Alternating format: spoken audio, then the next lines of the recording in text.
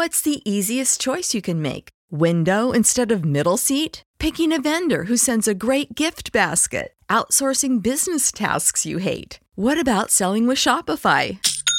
Whether you're selling a little or a lot, Shopify helps you do your thing, however you cha-ching. Shopify is the global commerce platform that helps you sell at every stage of your business. From the launch your online shop stage to the first real-life store stage, all the way to the did we just hit a million orders stage. Shopify's there to help you grow. Whether you're selling scented soap or offering outdoor outfits, Shopify helps you sell. Wherever and whatever you're selling, Shopify's got you covered. Sign up for a $1 per month trial period at shopify.com/try. Go to shopify.com/try now to grow your business, no matter what stage you're in. Shopify.com/try.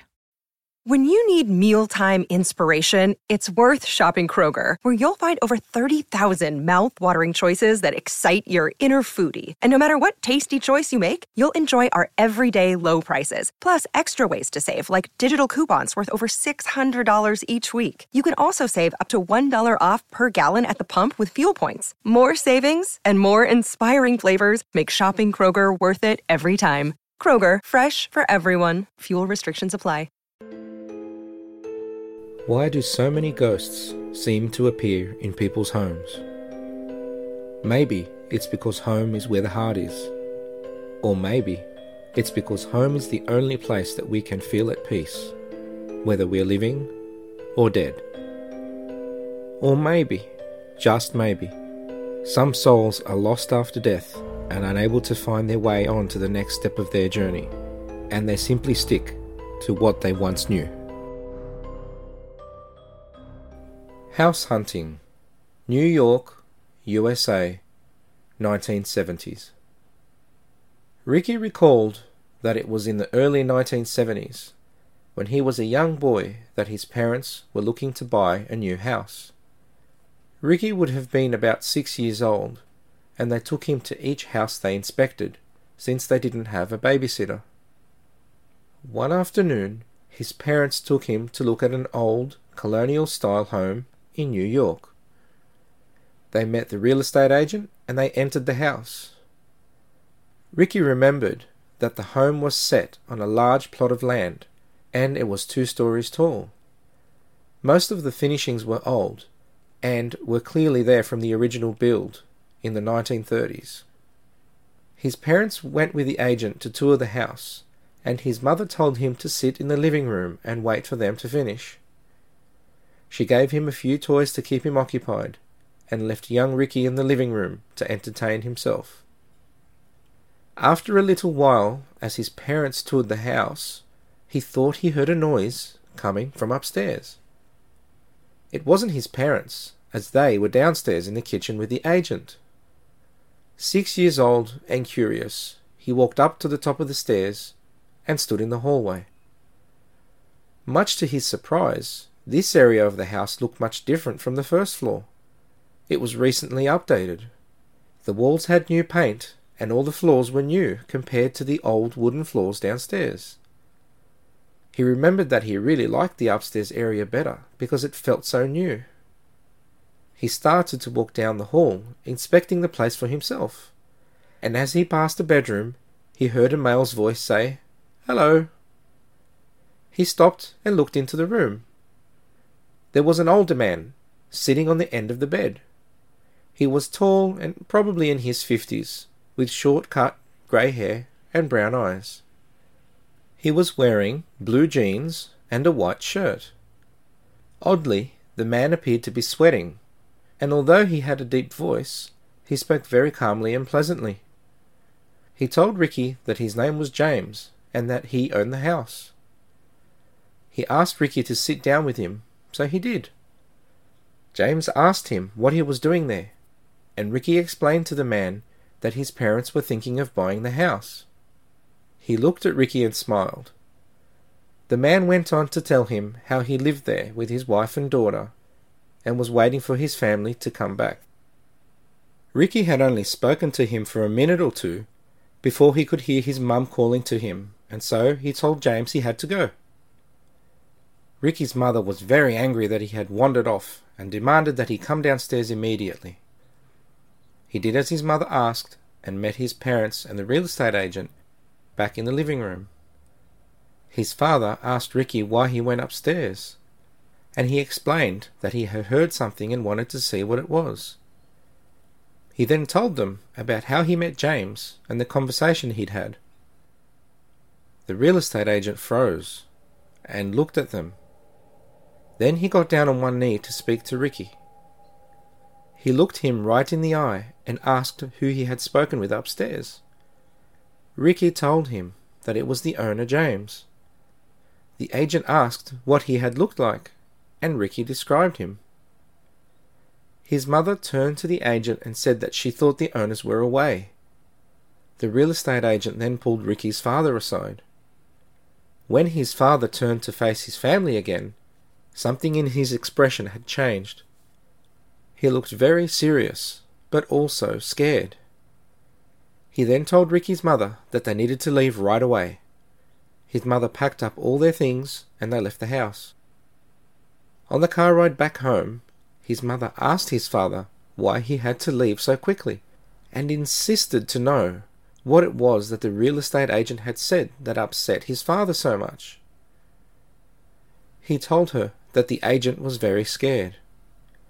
The reason the second floor of the house looked so new was because it was only very recently done. Apparently, there was a fire in the house some 5 years earlier that caused the half of the second floor to burn. In that fire, someone had lost their life. The mother and daughter of the family were out of town during the fire, but the father, James, had died in that fire. They never went back to that house again, and Ricky claims that ever since that incident, he has had several more encounters with the paranormal.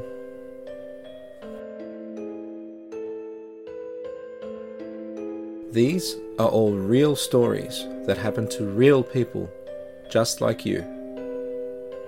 These people have shared their experiences with me, and now I'm retelling them to you.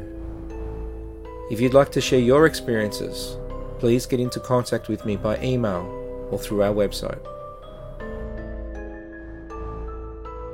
Save big money when you start your next project today at Menards. Check out our great selection of garage and utility lighting options. In stock, ready to take home today. We carry everything to help you illuminate whatever project you're working on. Shop garage and utility lighting products in store at your nearest Menards. You can also view all of our entire selection of lighting options today on Menards.com.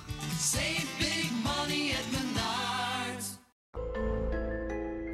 Be Sad When I'm Gone. Perth, Western Australia, circa 1992.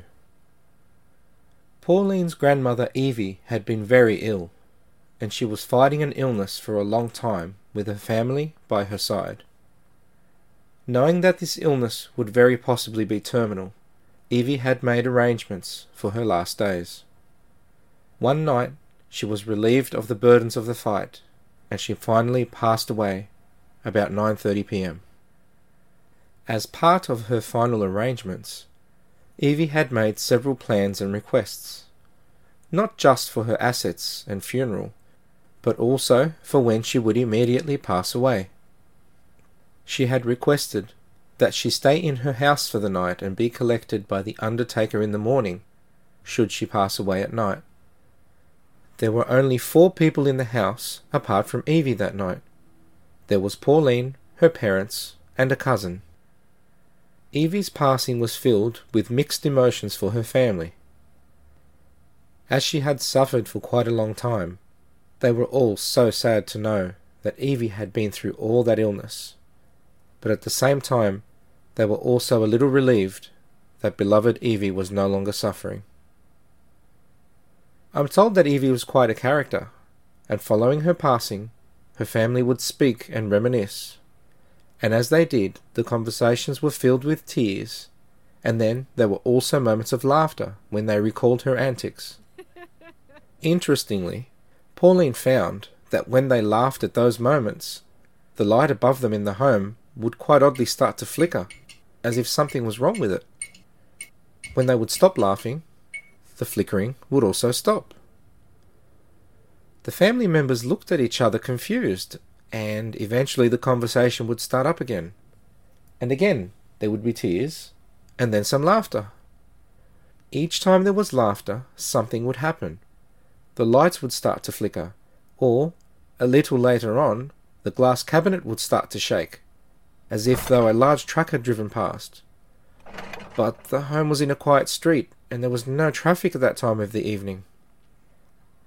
If that wasn't enough, as the family sat together in the one room, they could clearly hear footsteps and the creaking of floorboards in the house, as if someone were walking around. This was out of the ordinary for this house, and there was no one else, living at least, around the house. Pauline very quickly got the impression that her grandmother wanted the family to be sad at her passing, and didn't seem to appreciate the laughter. Once she had this realization, and shared it with the family, there were no more strange incidents.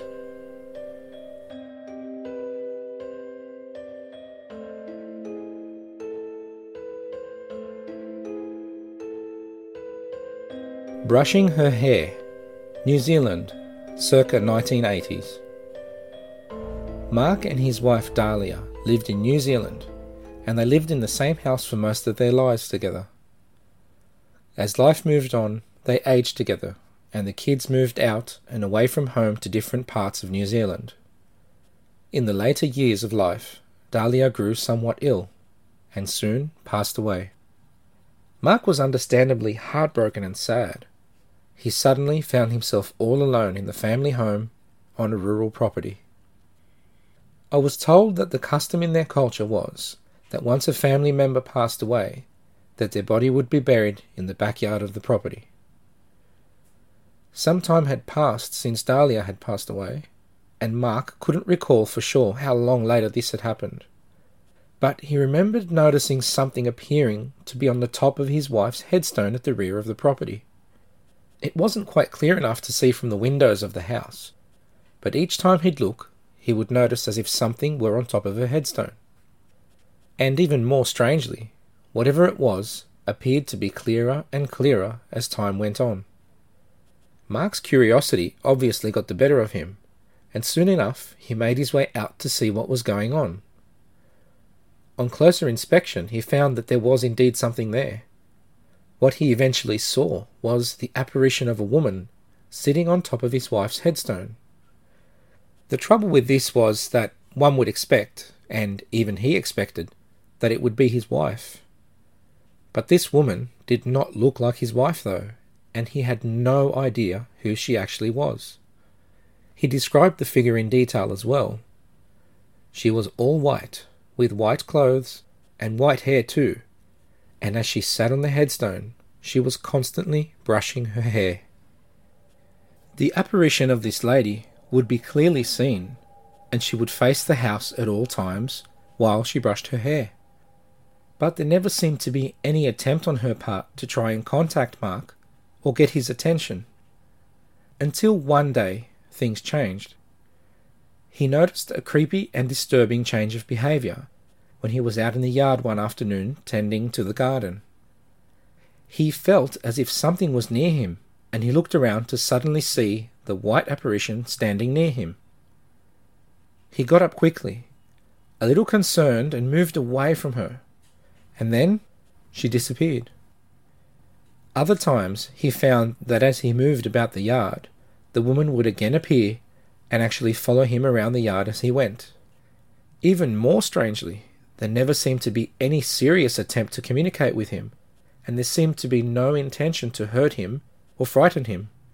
She was just following him around. Without any answers and without any explanation, this strange thing went on for quite a while, and then it seems to have just faded away.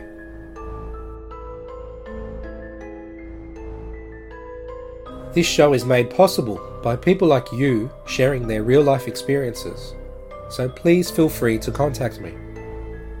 Thanks for joining me on this creepy adventure. Until next time.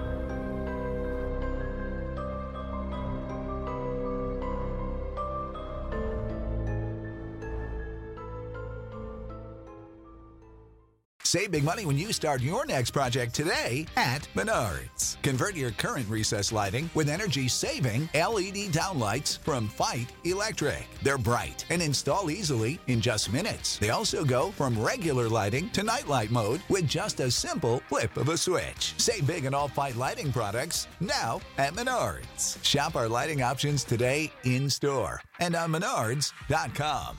Save big money at Menards. When you need mealtime inspiration, it's worth shopping Kroger, where you'll find over 30,000 mouth-watering choices that excite your inner foodie. And no matter what tasty choice you make, you'll enjoy our everyday low prices, plus extra ways to save, like digital coupons worth over $600 each week. You can also save up to $1 off per gallon at the pump with fuel points. More savings and more inspiring flavors make shopping Kroger worth it every time. Kroger, fresh for everyone. Fuel restrictions apply.